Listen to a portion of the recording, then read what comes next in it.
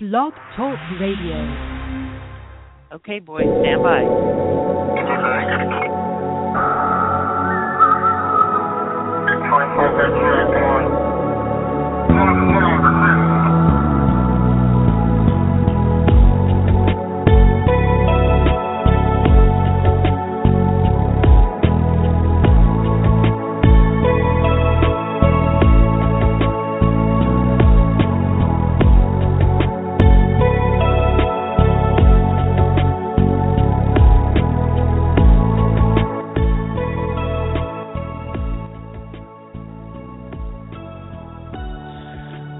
Hello, everybody, and welcome to Beyond the Gate Radio. This is our March 22nd, 2015 edition of Beyond the Gate Radio. I am your host, David M. Baker, and my website is mediumdavidb.com. So, my co-host tonight, my regular co-host, my angel, Sherelle Baker. Welcome, Sherelle. How are you doing tonight, young lady? Thank you. Well, thank you very much. I'm excited to be here on the show, David. So what's going on tonight? Give me the rundown. I will. As soon as I mention it, a few quick things. We're in California, West Coast, and we've had a seemingly perpetual summer, and we're still praying for rain. We got some today. We need more rain because we have a drought. We're also praying for the people back east to ease the snow for them there. And I made a connection with a friend today whom I've been on a radio show many times, and she's been on mine, and we're going to work together. Her name is Joyce Keller, a radio host from New York. Her husband, Jack Keller, passed away last month, and so our prayers go with her and Jack. God bless her. Yes, they do. I just talked with her a little while ago, and we were talking about our guest book tonight. How amazing his book is. I know some psychics and mediums, for over the years that I've been doing this, and I'm writing myself. And every time one of them puts out a book, I say, you know what, I'm not going to write. They beat me to the punch. But tonight's, our guest book is just absolutely amazing. So let me tell you a little bit about the book and then about our guest, and I'm going to go ahead and bring him in. Okay, so the book we're talking about, which some of the parts in his book just really, can relate to growing up the same, approximately the same time period, although I think I'm just a little bit older than he is, and experiences that run through all my family lines as well. But my heart just, went out to him when I read some of the true experiences in his book about what happened in his family in many instances, and the discovery and knowing of his gifts and everything that happened there, the evidence that he provided, it's just I could not put his book down. Okay, so Evidence of Eternity is his new book, communicating with spirits for proof of the afterlife. Since the dawn of recorded history, millions of people worldwide have reported contact with spirits of deceased loved ones. Evidence of Eternity, communicating with spirits for proof of the afterlife, is the newest thought-provoking book by Mark Anthony, the psychic lawyer, which brings decades of experience, wisdom, and spiritual study together. This groundbreaking and uplifting journey into the afterlife bridges the gap between the scientific and the spiritual and removes fear and superstition surrounding spirit contact.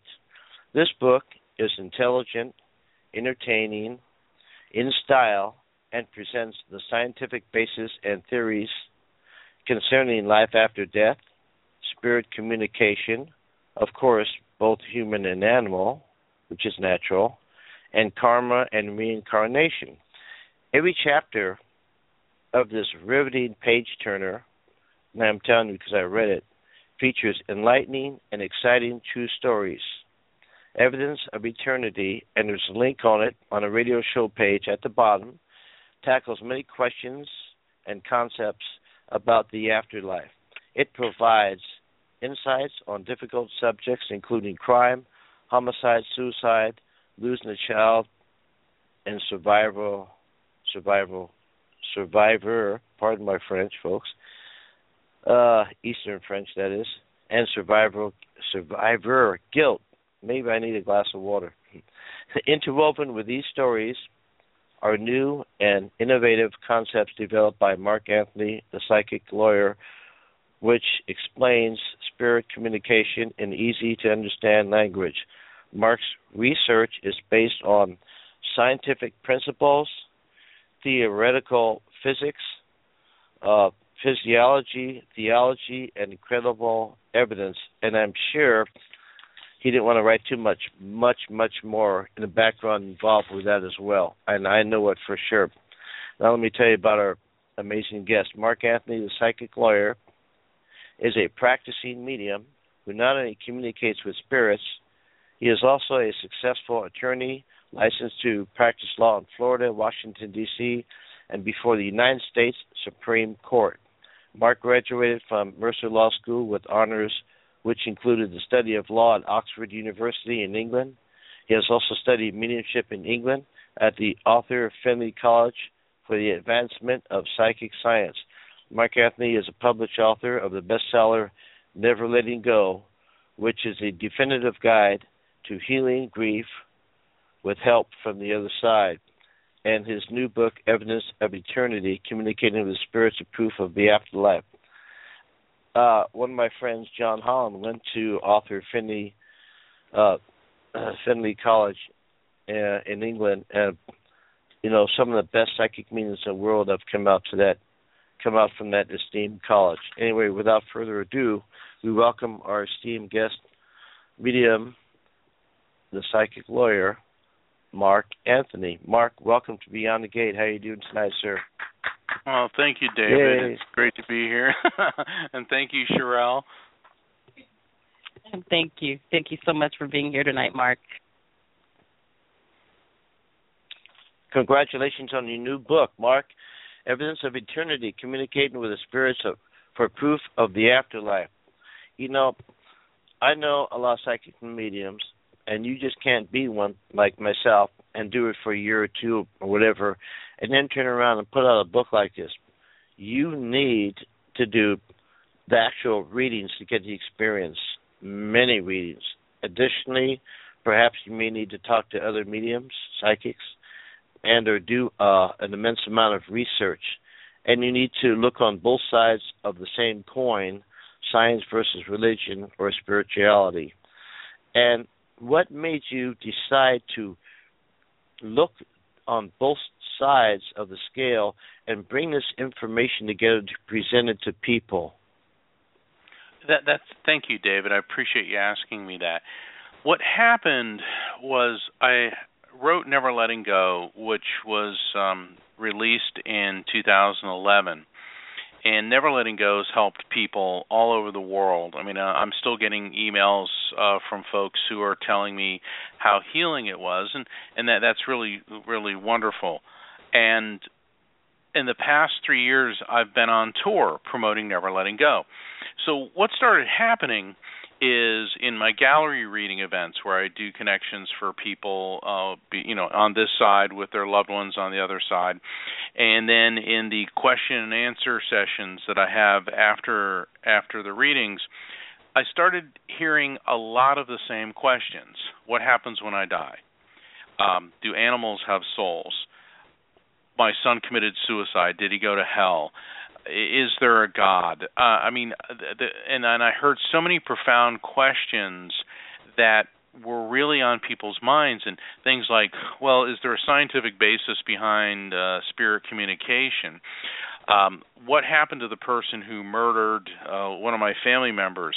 And I lost a child, or I lost a child before he or she was, came to term. What happened to the spirit of that person? And so I started keeping track of these questions, and I decided that it would be important to write a book to explain how all these things work and how spirit communication works. Because it's not woohoo or airy-fairy fantasy or magic or science fiction. There is a realistic a scientific and a logical explanation for why all of this happens. And that was the genesis, if you will, for writing Evidence of Eternity. And so it took probably about 4 to 5 years to compile the stories that are illustrating the points, yet an entire lifetime of my research into religion, finding proof for the afterlife, belief in God, so there was like 4 to 5 years to compile the stories, and my entire life for the data and the research. That's a lot. That's a lot. That is a lot. Yeah, it is a lot. And you know, it's wonderful. It's wonderful because people keep emailing me and writing on Facebook. I loved your book. I read it in one day. And on one hand, I'm like, yay, they love it. And on the other hand, it's like, this is my life's work, and they just read it in a day. But you know, what a wonderful and beautiful compliment from people. Well, you've done the work that's really helped heal a lot of broken hearts and a lot of people that didn't get a chance to have the closure. And you know, I wanted to put out there that I just recently lost a coworker, and you know, if you don't know what to look for, a lot of people didn't know what to look for, and a lot of the questions are coming up from in your book. So I have to bring your book to work so people can look at it and you know, get familiar with what's going on. So this is the perfect opportunity, and I'm so happy that you're here tonight to explain it. That's right. We're going to make sure that we give a few copies out to we work in law enforcement. So we're going to make sure some of the deputies get some of the books, because since I published my book in 2007, a lot of them became open to it, and so now they're open to more information. I mean, you know, so I'm sure that your book will be well received and welcome, and you might even get contact. But I mean, I'm talking about people in law enforcement, you know, that want more than prima facie evidence. They want, you know, inimical proof. So they're starting to see it because they have their own stories that they normally don't talk about. And I think that this book is a step further that will help the people understand, relax, open their minds, and accept what is now starting to become, what's not mainstream now, but you know, what you do, Mark, wasn't accepted 30 years ago. You know, you call on a radio show and they'll laugh at you and hang up or whatever, or somebody will call the men in the white coats, you know, they're coming to take me away, But now, I don't know what's happening. We must have had a major paradigm shift or something. But, no, your book, everybody's got to read your book. Well, I appreciate that. Thank you. You know, we are, at least in Western society, this is now an openly discussed topic because so many people have been having these experiences. And spirit contact and people who've believed in it, I mean, this has been going on for thousands of years. It just used to be a very quiet and clandestine thing. And my research in other areas has yielded that out of our 44 presidents, about 16 of them have had psychic advisors. And that's just in the United States. A lot of world leaders, not just in the modern era, but going back thousands of years, have consulted with mediums and psychics for various reasons. So we've been part of the culture, but we're sort of that, we're kept in the closet, we're swept under the rug. And then when it comes to the forefront, I know that the Reagan administration took a lot of heat for Nancy Reagan's use of Joan Quigley, who was an astrologer, to help advise the Reagans. And the Clintons came under fire for Hillary's connection with Jean Houston, and then of course they denied it. Although Jean Houston, gave a very telling account of the Clintons' work with psychics and mediums. But even presidents such as Richard Nixon, Warren G. Harding, John F. Kennedy, Woodrow Wilson, Franklin Delano Roosevelt, Abraham Lincoln. I mean, there's just the number of presidents who've been consulting with mediums and psychics. Winston Churchill was very much tied into using psychics to advise him during the war years and probably through his entire life. So there's nothing new about it, but it's really refreshing that this has now come to the forefront. People are talking about it. And, Dave, I'm sure you and Sherelle probably get this too. You get the people that say they're, and I'm not even going to mention the organization, okay? I think you know who I'm talking about. Okay. They're just negative about everything. Okay, everyone who believes in God or an afterlife is delusional. Anyone who says that they have psychic ability is a charlatan. I mean, and they say that, oh yeah, take our challenge and you'll make all this money. But it's in Star Trekian terms, the proverbial Kobayashi Maru, the completely unwinnable scenario. Right. Yeah, okay. And then you have, on the other hand, you have the religious zealots and fanatics who, well, it says in the book of Deuteronomy and Leviticus that mediums are not a god. It's like, yeah, well, eating a ham sandwich is not of God either, but they don't seem to be up in arms about that. So here we are in the middle, and you're getting all these people throwing stones at us, and what they think doesn't matter. And that's part of living in a free society. They have a right to either be closed-minded or religious fanatics, but we have a right to talk about our spiritual and religious beliefs and these abilities, which everybody has in varying degree. And that's one of the things that I love about living in the United States and living in a free society. We're not perfect, but we're working at it. Right. I totally agree. And a lot of these haters or disbelievers, no, I'm not talking about normal skeptic, that have an agenda against us, which doesn't bother me at all, because like Anthony Hopkins said, that I do what I do no matter what anybody says. I don't care what they think. I'm doing what I'm doing. They may have a synthetic, inimical agenda against us, but that doesn't bother me at all. Like you said, it goes back to the Oracle of Delphi, or even further, Socrates. Yes. A lot of people, this has been going on for a long time. Unfortunately, a lot of it had to be kept, in private, but it is what it is. I mean, there was a time when religion was accepted and science was not. And if you said that the Earth was not perfect but was orange-shaped and we revolved around the sun instead of going around us, that you could be burned at the stake. Now, science became acceptable, but now put the two together, they clash, because where is the proof? Well, it seems that nowadays they're starting to come together, starting to understand little by little science and religion, like, the God particle, the Hadron Collider Accelerator, and all these things. Not only that, but there have been prominent people from the United States presidents on down that, had Jeannie Dixon and all these other people in the White House. Of course, they had to keep it private. But, like you said, there is empirical proof already documented, especially from the Psycho Research Institute from London, from back in the 1800s, Sir Arthur Conan Doyle, and, all kinds of people that we look up to and trust have well-documented films, tapes, documents, for a long time. It's just like UFOs. Well, there's no such thing as little green men, but through the FOIA, Freedom of Information Act, you can, from generals, CIA, whatever, there's documented proof that there's something out there. I mean, why do we have to fight for this? The people that come to us, it's amazing. I mean, what's going on? Isn't it?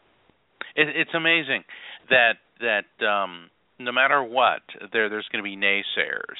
And there's even people who believe that the U.S. never landed on the moon. And then you're going to get the people that even if you did accept their challenge and you could create a spirit to materialize next to you, they would scream fraud. That may be the nature of humanity, that there's always contrarians and that there's always negative people. But I like what Winston Churchill said. So what if you have enemies? All that means is that you stood up for something sometime in your life. Very well said. That's right. Now, what do you think about this? Now, I don't want to get too far off track of your book, because I have some interesting questions about that. Somebody said, well, why is God angry at us? What do you mean?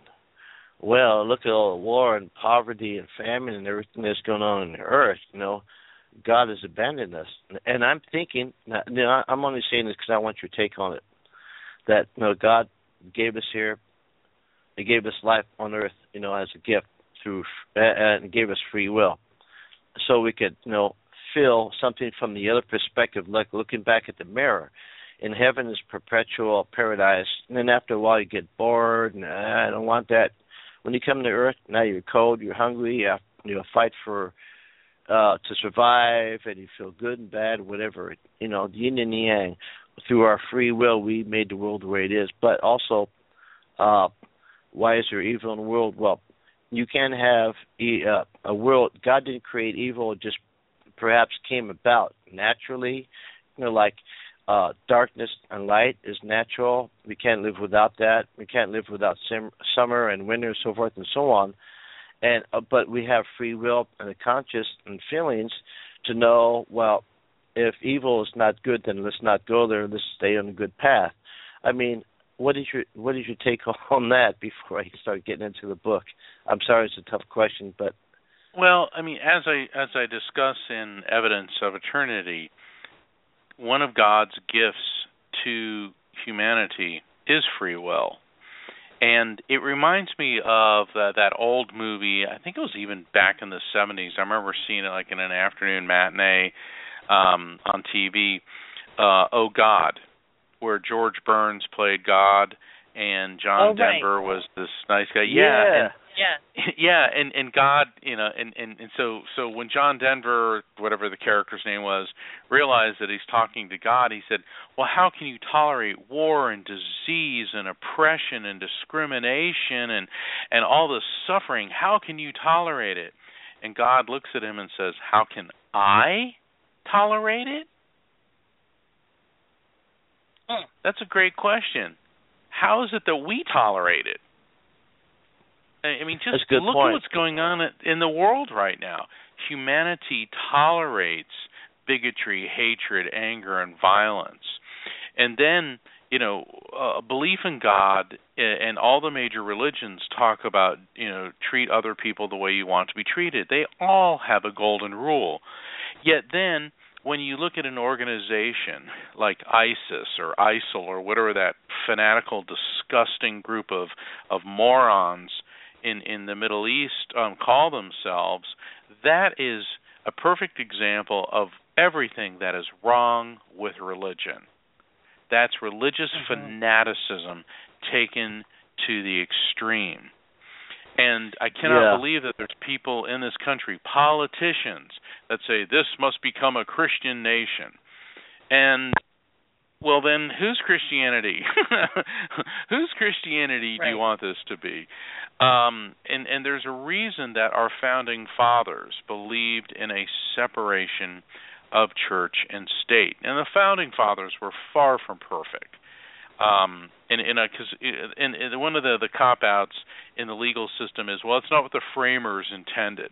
And I love it when politicians on both sides of the aisle talk about what the framers intended. Well, what the framers intended was to create a constitution that can be amended and adapted to changing times, because they were students of history and they had the foresight to understand that society is not stagnant. And they themselves realized that they were not perfect. A lot of them owned slaves. None of them allowed women to vote. Okay, it was a segregated, oppressive, racist society, yet they realized that we had to separate religion and government and guarantee a certain Bill of Rights, and then those freedoms would grow from there. And so whenever, we hear about, well, how can God tolerate these things? Well, how can humanity tolerate them? How can we tolerate to see children throughout the world, in this country too, starving? How can we tolerate women not being able to show anything but their eyes When you see these people from the Middle East and their wives are wrapped up like mummies and the guys walking around wearing shorts and a T-shirt. Yes, I know that's the religion and it must be respected and protected, but it's time for people to progress into a new era of enlightenment and understanding and let go of these medieval archetypes. I agree on that. And, it's a very diverse world we live in. And, all people that practice religions, no matter, if it's Muhammad or Christianity or whatever faith, I think they're trying to do their best to be, how we feel, free and happy and help others. And then there may be, no religion is perfect because we made it, not God, okay? So we made it from prophets or whatever, and there may be something wrong about it. And, let's say, talking about ISIS, the Islamic extremists, for example, they take it to a whole new level for their agenda, so they're abusing the religion, because I have a lot of Islamic friends, and they tell me that, we don't believe what they believe, and we believe in love and peace and all that and so forth. So that's good, and God doesn't care what we do. God, created whatever and let it go. God is not angered. God is not upset. God is the creator. I mean, that's a whole other show right there. But, I read one of the books recently, a year ago, Dr. Eben Allen, who is a neurologist who had a near-death experience. I say that because you mentioned that in your book. I had one. My wife had one also.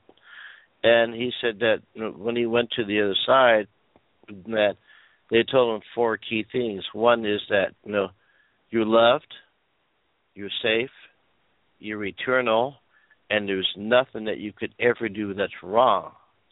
Now I'm thinking about, maybe from what I already knew, that Earth is a school, maybe, or something, because we're eternal. So I ask you this. If somebody down here murdered another person, is the murderer going to go to hell? Is God going to send him there, or does God care? Or what's going on here? How can this happen? What happens if an innocent person is murdered? What happens to the murderer? I go into that in extreme detail in Evidence of Eternity, because I write a chapter about crime, homicide, and the other side. But for every action, there's an equal and opposite reaction. That's what the laws of physics teach us. The book of Galatians teaches us, whatever a man shall sow, he shall reap.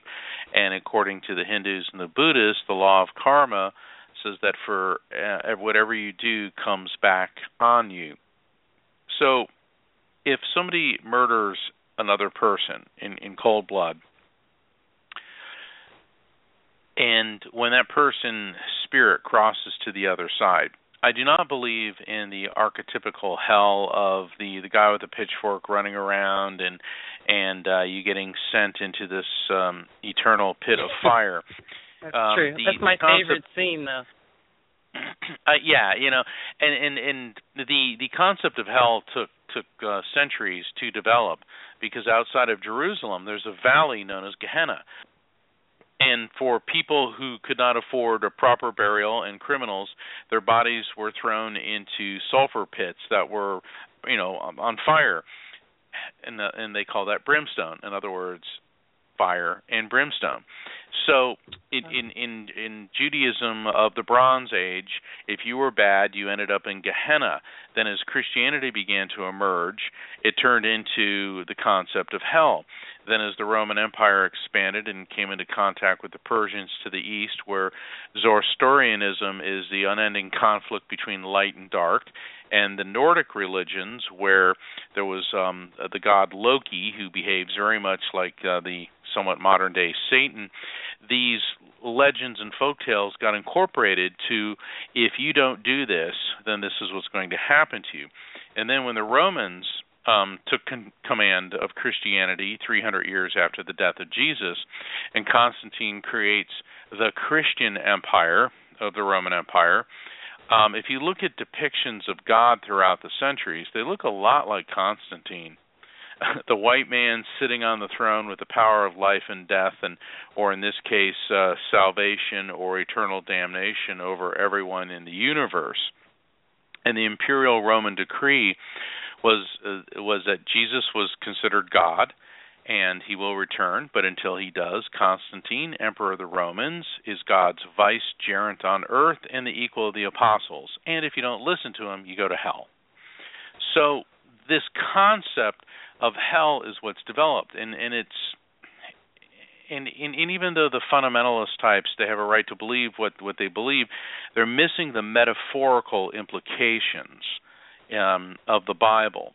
The idea that God, who is pure love and the most loving parent of all, where all the children of God, would condemn a child to hellfire and brimstone for eternity, is absurd. God did not create a negative energy to fight with unendingly until at some point vanquishes him. That's a Viking myth. What happens is that people cross over to the other side. There appears to be a multitude of frequencies, some more aligned with the higher, what I call the heaven dimension, and many that are farther removed from it. Perhaps you could call that a hell dimension if you would like, but it's not a stagnant or an eternal or perpetual state, and people can emerge from it. And this is not strictly my idea. That concept is based on my research and based on the readings that I've done, but also this is at the root of all the major religions. Most religions have multiple levels to the other side. Islam does, Mormonism does, Hinduism does, Buddhism does, the Catholic religion does, and even the early Christian philosophers in the first couple centuries after the passing of Jesus wrote, Origen of Alexandria, one of the great Christian theologians, wrote that we go through a succession of lifetimes until we are one with God. Okay, so he's talking about reincarnation. And so if you do commit this horrible evil act, you're going to cross to the other side. You're going to be farther removed from the higher levels, and you need to work your way out of that, either in some spiritual sense or returning to the material world. Okay, that makes a lot of sense. And what do you think about the author Dante, 16th century author, Dante's Inferno?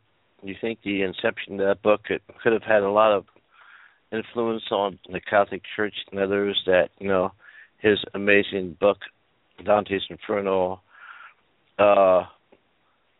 introduce you to the possibility of going to hell? And I'm thinking that, a lot of the guys have said that, if you believe in certain things, why are small majority of people here as a ghost, earthbound spirit, not crossing over? Because they believe that, if they cross through the light, they will be judged and go to hell because of their religious upbringing. So they don't move on to the light; they stay here. Or those that do cross over end up in a hell, and the angel will come to them and say, "What are you doing there?" "Well, I'm in hell. I sinned." And the angel will say, "Don't you hear the music in the background? It's all in your mind. That come on out here and I'll show you that you're forgiven because you're just experiencing." I mean, I don't blame human beings for what they've been taught, especially by people that are way up there, leaders. They're confused. They don't know. So that's why I think God brought mediums here to see certain things to help other people to clear up the mess. Now, I don't know everything, and I'm sure mediums don't, but we know and see a great deal more than the average person. So, do you think God created mediums to, kind of help people get through the chaff, I think open that the minds a little bit, or what? I think that mediums have insights, and psychics have insights. Certainly we're not omnipresent and that we're all-knowing and all-seeing. That's strictly for God. But I also think that everyone is capable of a mediumistic experience, although not everybody is a medium. And what I mean by that is we're all capable of sensing the presence of a deceased loved one or having a dream. In fact, last night I was having a discussion with a friend of mine who's a U.S. Army Ranger. Okay, this guy's about as left-brained, and he is G.I. Joe. Okay, but we were talking about intuition and feelings, and he said, "Man, if I didn't trust my gut feelings in a combat situation, I'd be dead." And I was explaining, well, That's exactly, right. that's using your intuition. And Sherelle, women are very open to the concept of intuition, correct? Yes, we are. Right. I mean, women's intuition. I mean, it's funny, whenever I'm talking to a room full of people, I said, all right, how many women in here have women's intuition? And, of course, every woman raises their hand. And then with the guys, they're expecting the same. I said, guys, how many guys in here are married to women with women's intuition? And pretty much all of them raise their hand. I say, guys, how many of you have gut instinct? Then they're like, yeah. It's like, So we all grunt at each other and agree that that's a yes, because Harrison Ford has gut instinct, Clint Eastwood, Denzel Washington, Bradley Cooper, it's sort of a, right. and when we put it in terms like that, so we all have the ability to have these experiences. It's just that some people are better at it than others. Now, whether God specifically put us here. God specifically puts us all here, and whether or not people want to be open to these experiences, therein lies that that choice, that free will. In that old saying, you can lead a horse to water, but you can't make him drink. You can lead a debunker to evidence, but you can't make them think. That's right. I agree. God put you in the jungle. What are you gonna do now? You know what I mean? Even in a police academy and at work, I don't believe in psychics and medium, blah blah blah. Well, how did you know the crook was in that house and not, he didn't get in the car and take off? Well, it was a gut instinct, or something like that. And I said, well, what's a gut instinct? What's the feeling I had? And I said, well, what's the feeling that you had? Extrapolate on that a little bit. And they said, well, I had a feeling. And I said, you know what? Psychic, duh. I mean, I'm sure we all, if you come here and you can't see a spirit or a ghost or tell what's going to happen tomorrow, you're a great musician. I play guitar and everybody laughs at me, but they have that gift. I don't. Okay? Right. Now, I can see spirits and all that, and they can't. So, each and every one of us, like it says I put it in my book, from the Bible, Corinthians 1:11, where it says each of us has spiritual gifts and so forth and so on. Anyway, I believe that we all have something. I believe that some type of psychic ability is inherent in all of us, but it probably lies, either dormant or unused in some people, and it comes up eventually, when we need it as a natural instinct. But not everybody can do it like you can, because you came specifically to do what you do. You know what I mean? But you can show other people how to access it. They might not be able to do it as good as you can, because that's your specific purpose. But however, they may be able to learn to listen to it a little bit better to help keep them safe, improve their lives, or whatever. I know it's a difficult challenge, but yes, it is a difficult challenge. Now, Mark, a lot of people don't understand. Excuse me. What's a psychic? What's a medium? My take on it: a psychic is you can see things about people, the Akashic records, whatever about things here, earthbound problems, whatever, and medium. Can see not only that, but things from the spirit world, which is different than the psychic. But you have to have psychic abilities to use the tools to do that as well. And it depends on what frequency you use, like psychics use, like you said in your book, perhaps. This is a really good example, but better than mine. AM frequency to see stuff. But a psychic medium has AM and FM frequency. Could you explain a little bit about that? the ability to be a psychic or a medium is all about tuning into vibration or frequency, and psychics are able to tune into the energy or the vibration, rather, of a person, place, or thing. So if you want to find out about your love life, career, health status, you want to talk to a psychic. What a medium does is they're able to tune into the energy of a third party, which is a spiritual entity. And it appears that all psychics, all mediums have both psychic and mediumistic ability, but not all psychics have mediumistic ability. So it's like the difference between an AM radio and an AM/FM radio. So both psychics and mediums are tuning into frequency. It's just different wavelengths that they're able to tune into. That's amazing. And I encourage everybody to read your book where you explain it in more detail, give the example that they can read through, and then come back and truly understand it. That's really amazing. And something else I found in your book, and, I'm going to let you talk about it because you won't give away everything because you want people to read the book, and I do too because they really should. Yeah. I want to, I've done readings where I've had people that have committed suicide come through. I'm not going to talk about my experiences. I'm not going to say anything about it. This is your show. If somebody commits suicide, there's implications that are caused. I'm sorry, go ahead. Yeah, there's implications on both this side and the other side. I'm sorry, I didn't mean to interrupt. Go ahead. No, but there is people that, some people think that, so-and-so was selfish and he chickened out and he killed himself. Now the family has to suffer, the loved ones, everybody has to go through all this stuff, and they have to suffer this and that because of what he did. And then when the person who killed himself goes in spirit, did I solve the problem? This is good now or not or what? If somebody commits suicide, now I can understand, if they're about to be captured by an enemy in war, and about to be tortured to death. Nobody wants that. They're going to die anyway. So they commit suicide by biting a pill or shooting themselves in the head. Or if somebody has cancer, stage 4+, and they just can't take it anymore.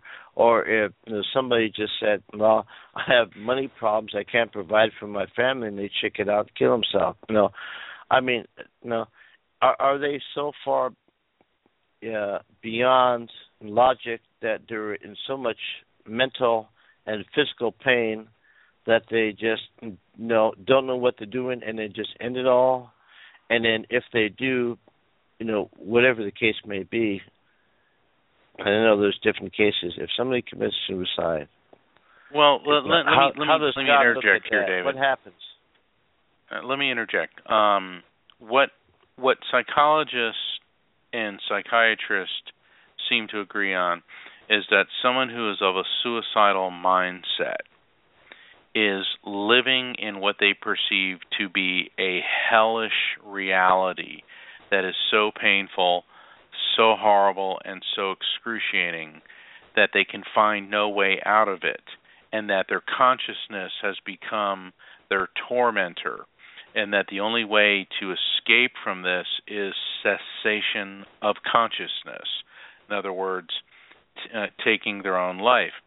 And I saw a movie the other night, Fury, with Brad Pitt. And for those of you who like war movies, I could not recommend it more. But there's this one scene where they're in a tank, and in a tank in front of them, there's an attack. It takes place in World War II, and one of the young soldiers in that tank, he's just all of a sudden covered with gasoline, and he's on fire, and he's burning to death. And he takes a gun out and blows his brains out. And it's an absolutely, white-knuckle, riveting scene. And it's a perfect example. That guy did not want to die. That was not what he was thinking of that day when he woke up as I was going to die. But all of a sudden, his reality became so unbearable, there was only one way out. Now, I know that's a very, very extreme example, but for people who have like chronic depression and mental illness, or they suffer from all sorts of self-esteem ideation, the pain for them in as many ways can become just as difficult. Last year when Robin Williams committed suicide, I was on Great Day Houston, the CBS morning show on television in Houston, and they were asking me about Robin Williams. I mean, who couldn't love Robin Williams? We all knew Robin Williams. Right. When Robin Williams killed himself, Sherelle, wasn't that a death in the family? Yes, it's like, it was. Yes, it was. I mean, everyone knows Robin Williams. Everybody either saw his TV show or his movies or something. I mean, everything from the genie from Aladdin. And I met him. Yeah. Yes. And he was just this great guy, and the thought that somebody who brought so much laughter and joy into millions of lives was so insufferably unhappy, it started a lot of discussions. Well, and people are now looking at suicide differently. Do you know more people die per year from suicide than they do from car accidents in the United States? Did you know that? No. I did not know that, no, really. Yeah, but how many times you see in the newspaper, so-and-so committed suicide? It's because of the social stigma. And it's not just the stigma in the U.S. All the religions create these, if you commit suicide, you will go to hell. Even the very tolerant Buddhists start this, that's really negative karma, that's really bad, because it hurts people in such painful ways. So even though a lot of religions say that committing suicide is a one-way ticket to hell, we are all the children of God, and there is no one-size-fits-all for what happens with suicide. Now, there may be listeners tonight who are extremely depressed and thinking of suicide, and there may be listeners tonight who are concerned about someone that they care about very much who is possibly contemplating suicide. And for all of you, what I want you to know is that you are not alone, nor do you have to go through this alone. There are suicide prevention hotlines, and the people on those hotlines, they are trained professionals. They are not there to judge you. They are not there to harp at you and pick at you. They're there to help. And they chose that line of work because they care about people. So if you are thinking that your life is unbearable, reach out. Reach out for a sympathetic ear. Reach out for someone that can help you. Yes. Absolutely. Reach out for help. And for people who think that a loved one or a close friend may be suicidal, do not handle this alone. You too, call those professionals. Find out, what do I do? Who can I bring in to help? Because I think at some point in everybody's life, everybody comes to that, is this all there is? I'm so depressed. It's just that the people who go through with it take it a step further. And there are definite karmic repercussions for committing suicide. And if you think your life was bad this time, wait till next time. And you really don't want to do that, because every day that we are alive is a test. It's also an opportunity. It just depends on how you want to perceive it. I couldn't agree more. Yes. And normally I wouldn't admit this, but I'm almost 65, and I'm going to say whatever I want. So 45 and 35 years ago. 45 years ago, I have a scar on my arm for wanting to commit suicide when I was in the military the first time. 35 years ago, after I got out of the military the second time, it was top secret clearance and all this other good stuff. I almost jumped off a bridge, but I had a spiritual awakening. And let me tell you that, after the first time, things were okay, but then they got bad again to the second time. So the second time that I wanted to do it, and I didn't do it, and I was homeless and everything, and things were really bad. I just wanted to jump, but I didn't. And my life turned around the very same day, and I made it to where I am now. And I said, oh, my God, thank goodness I didn't do that. I have a beautiful wife, a home, and everything I ever wanted. You know, if I don't, you know, those other people would just wait another hour, you know, another day or another week or whatever, you know, things are better for sure. And I don't believe that, you know, you're right, Mark. You know, if you make an agreement with God to, you know, come here to do something and you don't complete it and you just check it out and do that, you're going to have to complete it eventually. And if you commit suicide, I guess, you know, like I have all these problems and you're dead, but you're not really dead because you transition to a ghost because you don't go to the light yet, whatever, you know, purgatory, whatever you want to call it. And I said, oh, my God, this is my natural body. It's my spiritual body. And I still have the problems. I killed myself. I want to go back, but it's too late. Your body, you can't go back in your body and change. It's too late, you know. And so the karma comes in, just like you said, you know. And then now, in your book, you also talk about the spiritual levels of heaven. Now, I mean, is it like Earth? Like, you know, I could choose to be a drug addict, go to jail, or I can work really hard and get a house, you know, be above them or whatever. I mean, does heaven work like that? You know, what do you mean? No, I've read the book, and I'm saying this for the people that haven't read your book. What do you mean there's levels in heaven, spiritual levels? You know, I know in the Bible, Jesus said, you know. Go ahead. I'm sorry. Jesus said, my Father's house has many mansions, okay? You say that in your book. So yes. I don't understand that concept. I thought if I died and went to heaven, it's all good. So what do you mean about the spiritual levels?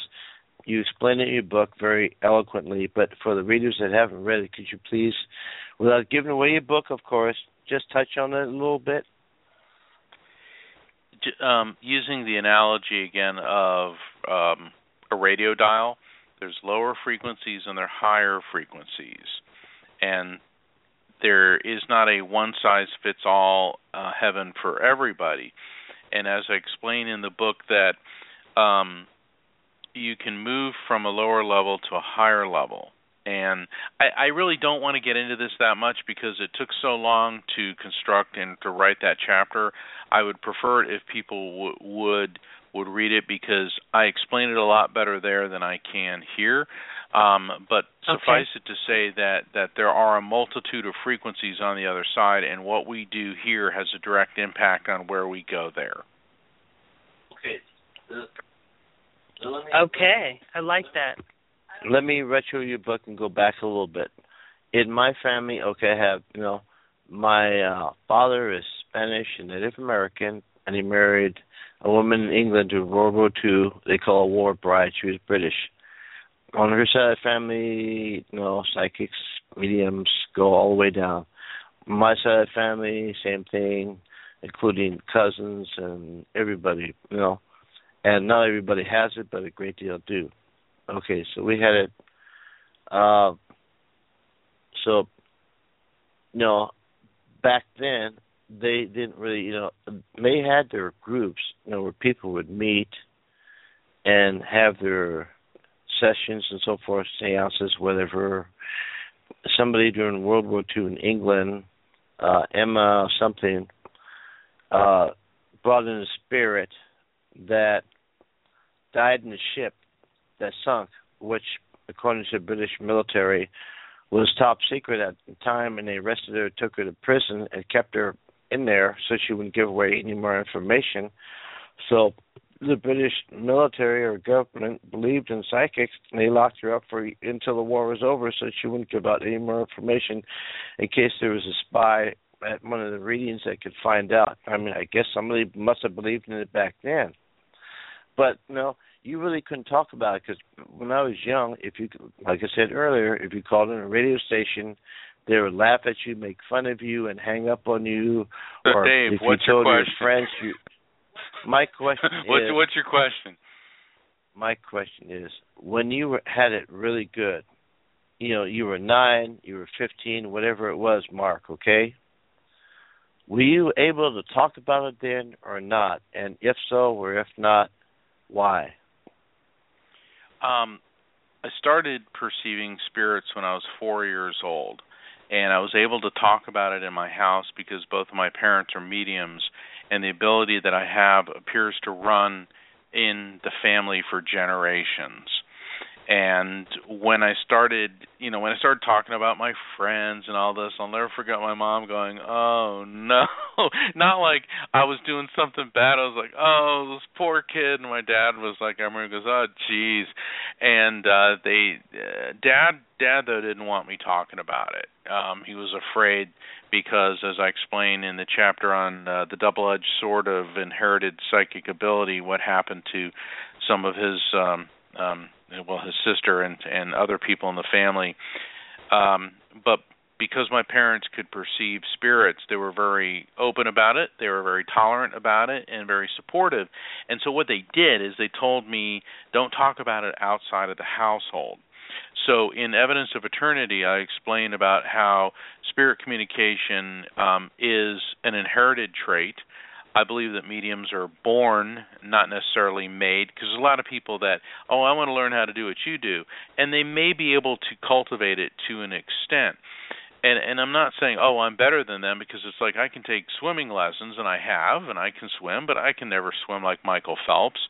And I play guitar, and I can never play like, Eric Clapton or Jimmy Page or, whoever. So we all have differing abilities. And I was fortunate because my parents had those abilities and did not chastise me or censure me because of it. Yes, you were. That's excellent. Thank you. My family had it, but it was never explained to me, and I had to learn on my own. So also in your book, what do you say to those people that, my sister is dying of cancer, for example, and she only has a few days to live, and I'm going to be heartbroken and never see her again, and this is a great loss. She's only 36 and she's dying. Or my husband passed away at only 55 and not 75. Oh my God. What happens when I'm going to die? There's going to be nothing. How do you console those people? I'm not sure I understand the question. How do you console people who've had? Well, when I die, then there's going to be nothing, and I'll never see him again. I don't know. I'm just lost. What do I do? I'm afraid to die. What's going to happen when I die? I'll be no more. That's the whole point. That's kind of the whole point of Evidence of Eternity, is to remove the fear and the superstition about the afterlife. Life is everlasting. And I developed a number of new terms and concepts, such as interdimensional communication, to explain what it is that I do when I'm communicating with spirits. We're actually communicating with another dimension. And people need to realize life is truly everlasting, because as the laws of physics teach us, energy is neither destroyed nor created, only transferred from one form to another. And all the great religions teach us that the spirit, the soul, if you will, pre-exists the body, comes into the body, and then when the body ceases functioning, moves on. Science and faith are not mutually exclusive, and that's one of the major points of Evidence of Eternity, is that perhaps the ultimate objective of science is the discovery of God. I agree. That is with that. truly, truly amazing. Humankind is waking up. Mark, you've had lots of book signings recently, and you've been really very busy. Is there any announcements you'd like to tell the people about right now? I'd like to invite all the listeners to go to my website, evidenceofeternity.com. We made it simple, just like the book. And go ahead, if you're on Facebook, go ahead and like my Facebook page, because then you'll be always up to date on where I'm going to be appearing. Gearing up for more book tours to Atlanta, to Los Angeles, to Denver, Boulder, Fort Collins in Colorado, and we've got several more in the works right now. That's perfect. Thank you so much. I've also let it typed it in the chat room so everyone could copy it over. And if you want to have a reading from Mark, make sure you contact him. He gives amazing readings. Get his books and check out his website. He has a new one called neverlettinggo.com. And also check out Mark Anthony on YouTube. All you have to do is type in his name, Mark Anthony, or Medium Mark Anthony, or Medium Mark Anthony, the Psychic Lawyer. And please watch his YouTube videos. It's like he's talking directly to you. He has some amazing, amazing information. Mark, thank you so much for being on our program tonight. We love you. We believe in you. And you have a very important message. You've helped so many people. Thank you for what you do, Mark. Thank you, Dave. I really appreciate you and Sherelle having me on the show, and I'd like to thank all the listeners for tuning in, and keep tuning in to this show. This is a great one, and God bless all of you. Thank you, Mark. Now I want to ask you on the air before I go, do I have permission to put your shows on YouTube? Absolutely. So a wider audience. Okay, thank you, Mark. Thank you very much. God bless. Thank you. I love you, brother, and let's stay in contact and do some more things in the future. All right. Thank you, Dave. Good night, Sherelle. All right. Thank you, Mark. Have a wonderful night. Thank you so much. Good night. Thanks. And thank you, everybody, for listening to this edition of Beyond the Gate Radio. If you like us, please press the follow button. And on Facebook, Beyond the Gate Radio is there as well. You can like the page and see what's upcoming. Thank you for listening to our show. We love you all. And we didn't have readings with Mark this time because we wanted to discuss his book, but perhaps next time. And then also have some more psychic mediums coming on, which are not posted yet, that we will do readings for you, the listeners. So thank you very much for your dedication and listening. And this has been Beyond the Gate Radio with medium Mark Anthony, the Psychic Lawyer, and this book, Evidence of Eternity, on this March 22nd edition of Beyond the Gate Radio 2015. Sherelle, thank you for being a great co-host tonight. Thank you very much, David. I did have a question that came through the chat room, and I thought I was going to get a chance to ask Mark that, but I was unable to ask him that. But I was wondering if you would be able to take this quick question. There was a question from Hope East 56. She says, I have a question. I'm considering filing a wrongful death case against a nursing home, but I don't know if it would be successful. Could you give us your instant take on that? Yeah, I feel that she should just go ahead and do it. Just do it. But make sure, psychically, I'm seeing, yes, just do it. So I'm maybe a little bit prejudicial in this. And why is that? Because I'm a medium, and also because I come from a law enforcement background. Doc, you ever watch Judge Judy? And she said, yes. Where's the papers? Well, I'm sorry, ma'am. If you didn't bring that to the court, then you don't have a case. Make sure you have every freaking document, witness, everything you can. When you go to court, okay. And pursue it. And, I see that there is a case there, and I say, go ahead and go for it. Okay, I will pass that along to the person that's in chat room that had the question. And we did have a Dr. Emma Parrish, listening in on the chat room, which was really great to have, and a couple of other people. Like Sandy and Russ Wells are friends and major paranormal investigators. Yes. And teachers. And Sandy's a psychic medium. So Sandy and Russ Wells, thank you for listening. And Emma Parrish, thank you for listening too. And all the faithful listeners, Thank you. God bless, and good night. Until next time. Thank you, everyone. Good night.